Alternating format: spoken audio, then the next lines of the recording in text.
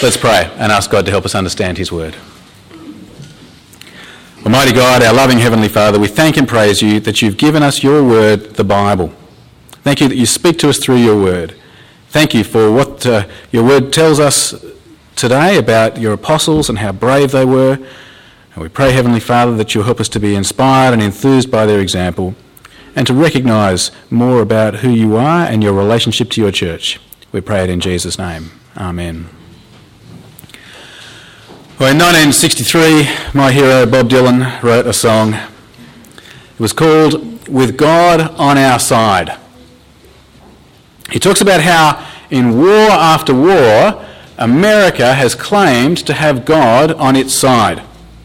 He goes through the slaughter of Native Americans, the Spanish-American Civil War, the strangeness of an American Civil War, whose side is God on there, the First World War, the Second World War, and then into the Cold War and the nuclear age.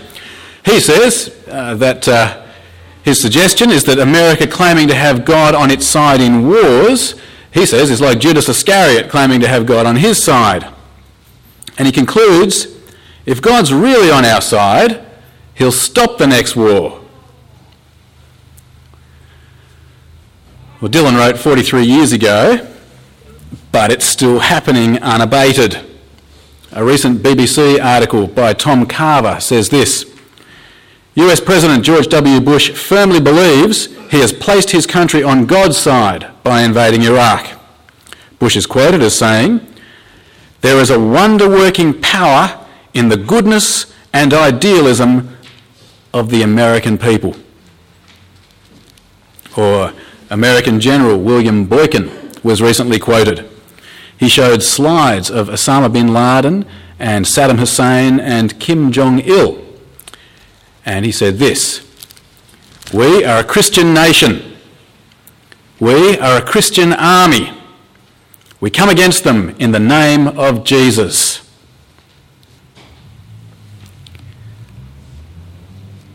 Meanwhile, from the other side, we keep hearing the cry of Allah Akbar, God is great. Islamic politicians, terrorists, suicide bombers argue that God is on their side. And Allah Akbar is now a cry that's become closely associated with violence. Recently, a man on an aeroplane flight called out, just an ejaculation of praise to God, called out Allah Akbar. They immediately went into emergency mode and diverted the flight. There were no weapons, no threats, no attempt to hijack the plane, no attempt to instigate violence. All the bloke did was call out, God is great. Whose side is God on? If you read the Herald yesterday, you'd have seen that Peter Garrett and Kevin Rudd are trying to convince us that in fact God is not a Liberal politician as we thought all along, but he's actually on the side of Labor.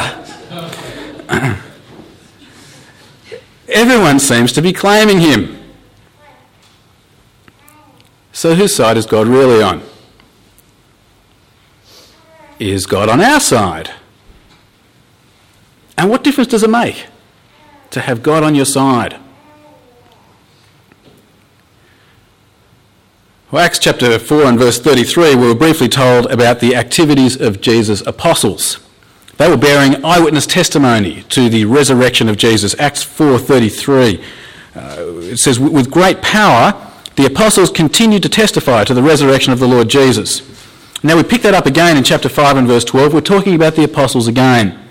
And we see some of the power that they had with which they were testifying to the resurrection of the Lord Jesus. What happened? God kept on backing up what they were saying. God kept on accrediting them, saying what they are saying is what I am saying, backing up their eyewitness testimony by enabling them to do miracles. Acts chapter 5 and verse 12. The apostles performed many miraculous signs and wonders among the people, and all the believers used to meet together in Solomon's colonnade. Now, as the apostles taught, as they testified to the resurrection of Jesus, as they did their miracles, it created division. Some people thought, whoa, that's really impressive, it's a little bit scary, and they kept a polite distance. But then on the other hand, many people were convinced. They became Christians at the time. So verse 13. No one else dared join them, even though they were highly regarded by the people. Nevertheless, same time, more and more men and women believed in the Lord and were added to their number. The apostles, we see then, were doing all kinds of amazing miracles, and so people were coming from far and wide for healing, and notice they were all healed here. It wasn't one person in 100 getting some headache relief. With the apostles, it was miraculous healings, 100% success rate. Verse 15. As a result, people brought the sick into the streets and laid them on beds and mats so that at least Peter's shadow might fall on some of them as he passed by. Crowds gathered also from the towns around Jerusalem, bringing their sick and those tormented by evil spirits, and all of them were healed. They're creating a big stir here, these apostles teaching about Jesus, performing undeniable miracles, and it came to the attention of the authorities. They were jealous, perhaps a bit scared, but jealous particularly of the influence that the apostles were starting to have, and so they round them up and they throw them into jail. Verse 17. Then the high priest and all his associates, who were members of the party of the Sadducees, were filled with jealousy. They arrested the apostles and put them in the public jail. And then at that point, an amazing thing happens. An angel appears, and he somehow enables the apostles to escape without the guards even being aware of it. And the angel sends them back to the temple to keep on talking about Jesus. Verse 19. But during the night, an angel of the Lord opened the doors of the jail and brought them out. Go, stand in the temple courts, he said, and tell the people the full message of this new life. At daybreak, they entered the temple courts as they had been told and began to teach the people. When the high priest and his associates arrived, they called together the Sanhedrin, the full assembly of the elders of Israel, and sent to the jail for the apostles. But on arriving at the jail, the officers did not find them there. So they went back and reported, "We found the jail securely locked, with the guards standing at the doors. But when we opened them, we found no one inside." On hearing this report, the captain of the temple guard and the chief priests were puzzled, wondering what would come of this. Then someone came and said, "Look, the men you put in jail are standing in the temple courts, teaching the people." When the authorities realise, they round them up again, only this time they're pretty careful about it. They don't want to start a riot. Verse 26. At that, the captain went with his officers and brought the apostles. They did not use force because they feared that the people would stone them. So the apostles appear before the authorities.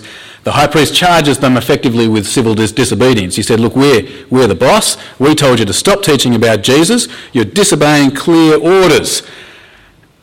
And of course, what they were teaching about Jesus, that the Jewish authorities had killed him, that wasn't exactly pleasing to them either. And so verse 27.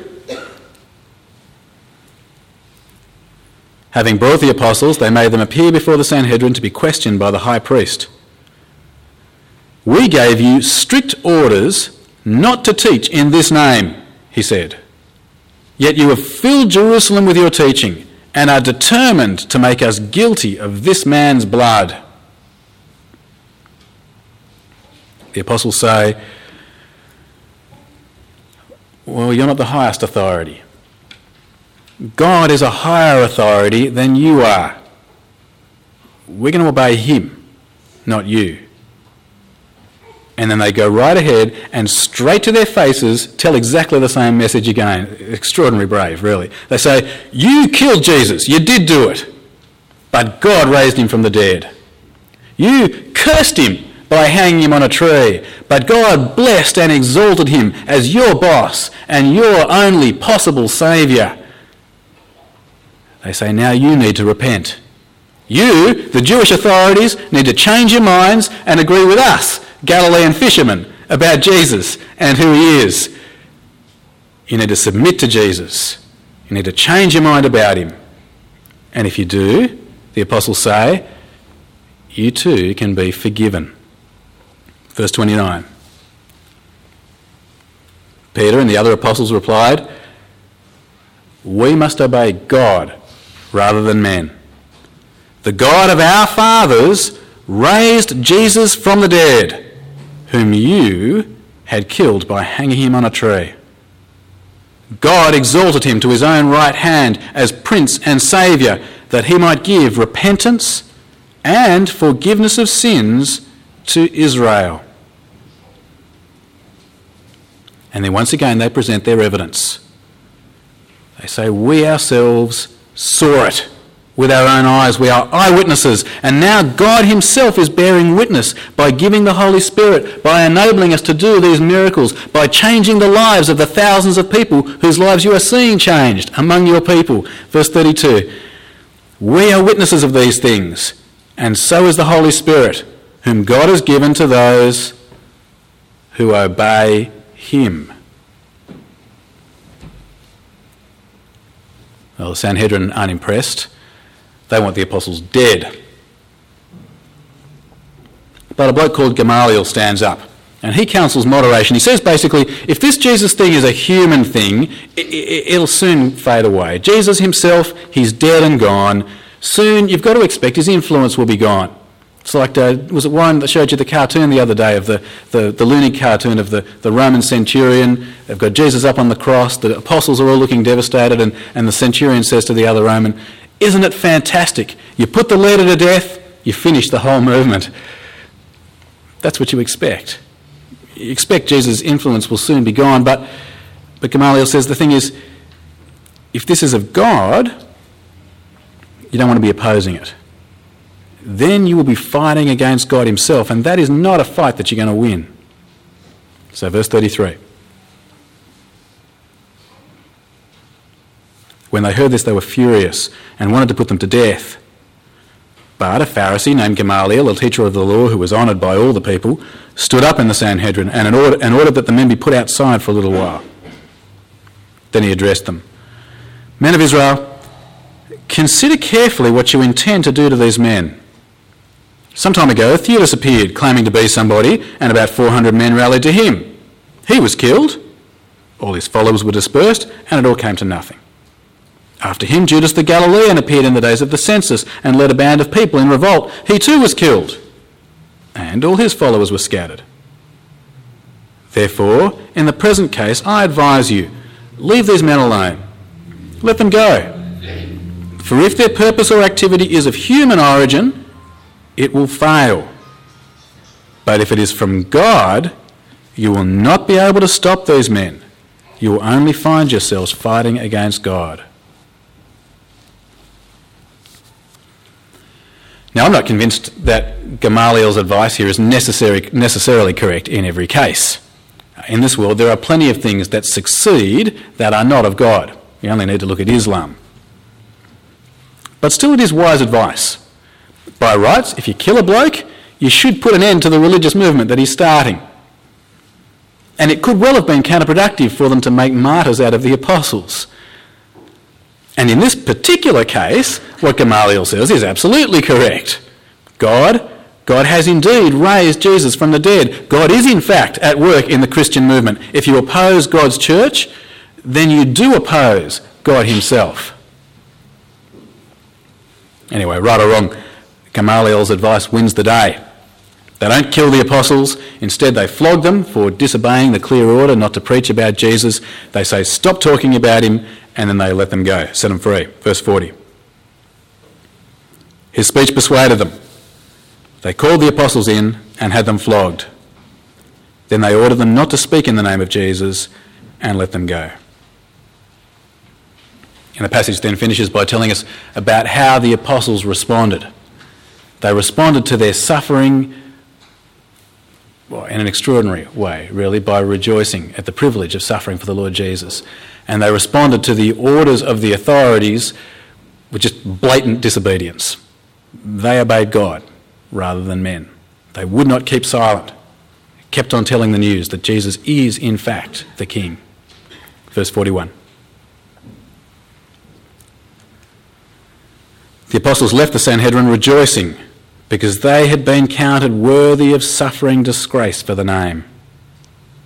Day after day, in the temple courts and from house to house, they never stopped teaching and proclaiming the good news that Jesus is the Christ, the King. They're so brave, aren't they?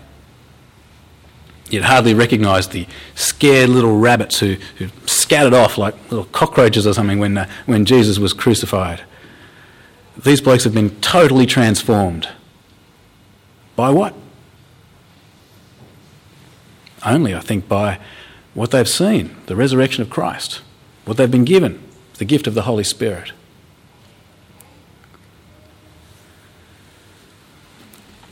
Now, as we try to think about what this passage means for us, we need to remember again, we are not the apostles. We are not actual eyewitnesses of Jesus. I'm not aware of anyone today with a similar 100% healing power like the apostles had. Acts chapter 5 is describing a unique situation that happened in the early church. And so we've got to be careful about taking what happened and saying that it must necessarily happen today. We've got to be careful about the way we apply what happened then to ourselves today. But still, this passage does have plenty to say to us, even though we're not the apostles. First, this passage gives what I think is thoroughly convincing evidence about Jesus. In fact, it's passages like this that convince me to be a Christian. First, there are the miracles. Jesus' apostles could do amazing miracles. Miracles that convinced many people that their testimony about Jesus was true. People who were there. People who could check out the veracity of the miracles. The miracles were even brought to the attention of the authorities. They did their best, I'm sure, to show that the miracles were false, but it seems they couldn't do it. They couldn't refute the miracles. All they could do was just tell them to shut up. And then I think this is really convincing, then there is the testimony of Jesus' apostles. Their eyewitness testimony about his resurrection. We see here how, even in the face of persecution, their testimony stood firm. That is pretty powerful. Some of you may have heard of Charles Colson. Charles Colson was a man who worked for the American President Richard Nixon. And Colson was put in jail over the whole Watergate scandal. And during the course of it all, he became a Christian. And he makes a fascinating comparison between what happened at Watergate when they decided to get together and hold firm about a lie with what happened with the apostles. Let me quote at length from a speech by Charles Colson. Let me tell you, as one who was inside the White House in 1972, the 12 most powerful men in America gathered around the President of the United States and began the great scandal known as Watergate. One day, one of the men involved, John Dean, walked into the office of the President of the United States and said, "Mr. President, there is a cancer on your presidency." And for the first time on March the 21st, 1973, he laid out for us everything he knew about the Watergate scandal. He let us know for the first time that the President of the United States could be involved in a criminal conspiracy.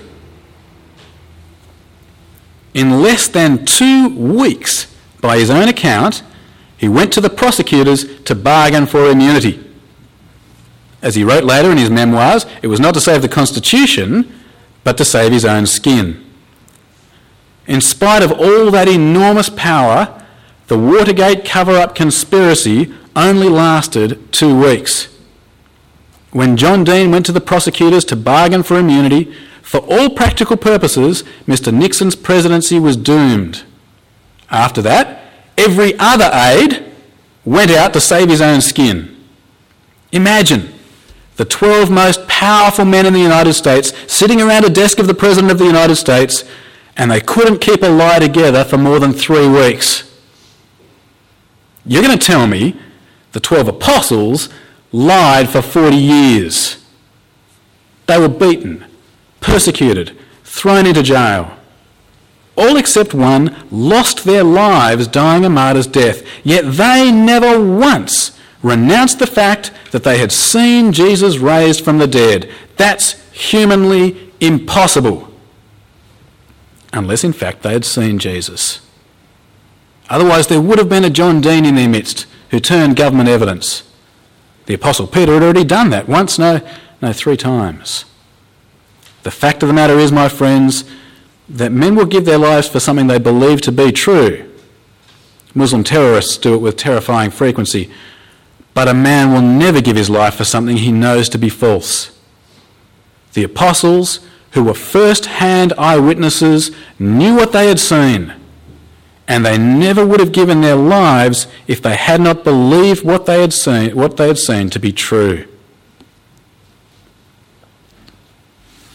Well, that's here again in Acts chapter 5, isn't it?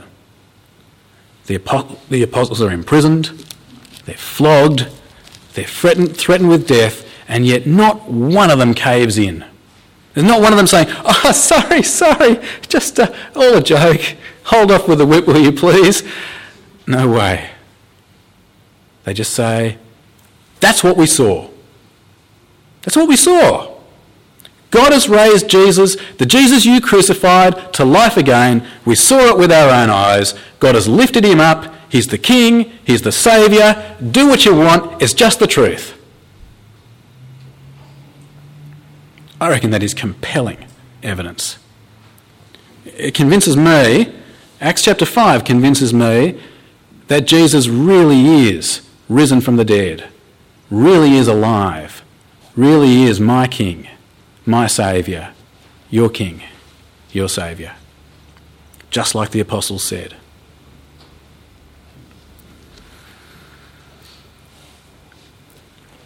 But the other thing about Acts chapter 5 is this. It shows us very clearly whose side God is on. You can see it in a contrast that keeps being drawn right through the chapter between man and God. So, whose side is God on?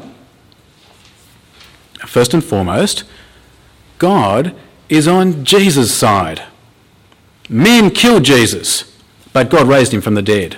Men cursed Jesus, but God lifted him up as Prince and Saviour that he might give repentance and forgiveness of sins. God is on Jesus' side.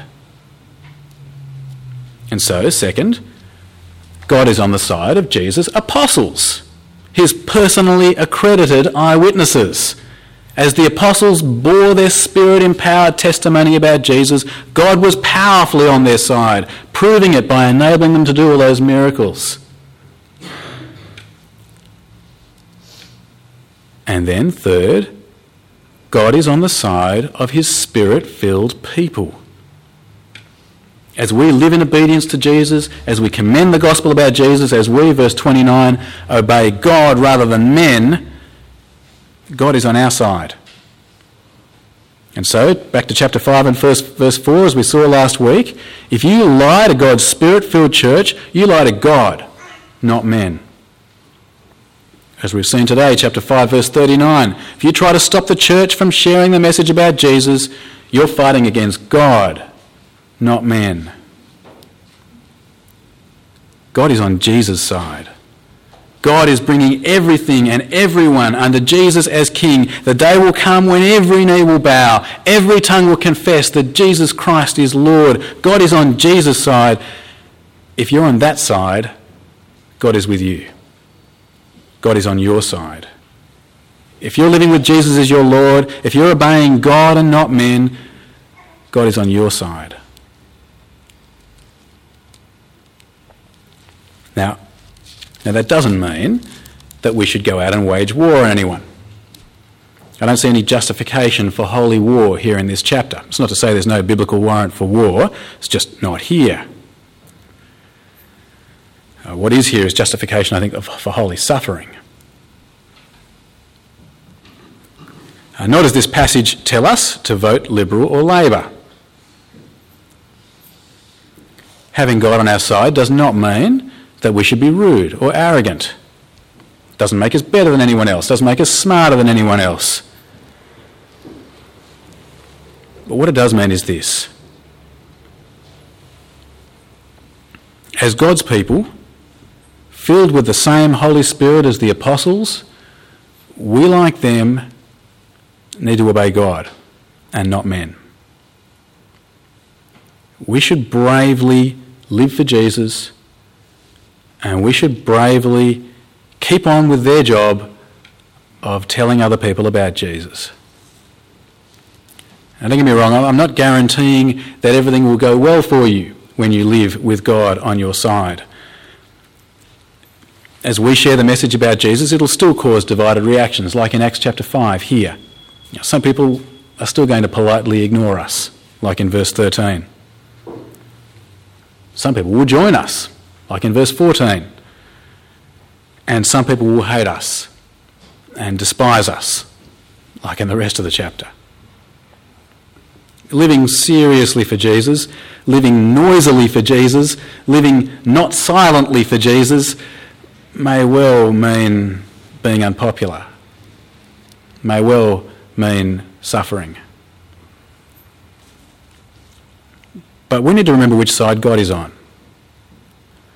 And we need to start fearing God more than we fear people. Because that, I think, is the essence of our problem. We are more concerned about what people think of us than we are concerned about what God thinks of us. That's why we're silent. We need to crave God's acceptance more than the acceptance of our peers. We need to crave God's acceptance more than the acceptance of our families. Have you invited anyone to Open Week yet? I know you've got a long list of excuses. The neighbours aren't Christians. The people around you at the golf club, they don't really listen. The people at work, they're all, quite cynical.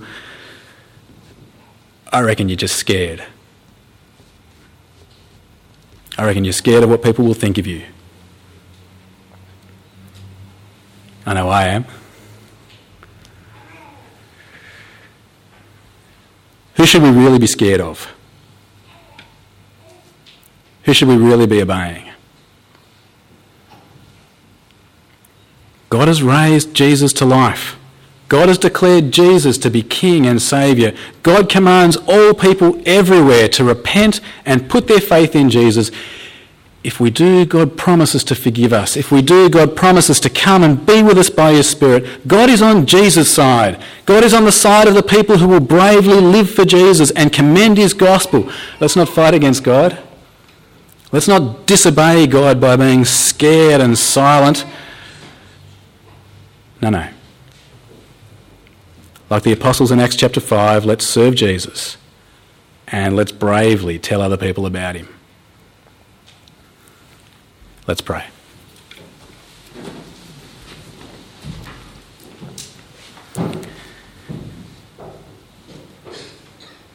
Heavenly Father, we are so sorry for the way that we are silent about You, for the way we so often fail to stand up and stand out as Christians. Lord, as we look at the extraordinary bravery of these apostles, filled with the same Spirit that we're filled with the same message that we have, Lord, we are put to shame in so many ways. Lord, thank You that we are saved purely by Your grace, not by our bravery. Thank You that we're saved by Jesus, not by us. But Father, we pray that You'll help us to respond to Your love and the salvation we have by obeying You and not men, by fearing You and not men, by serving You above all others. For we pray it in Jesus' name. Amen.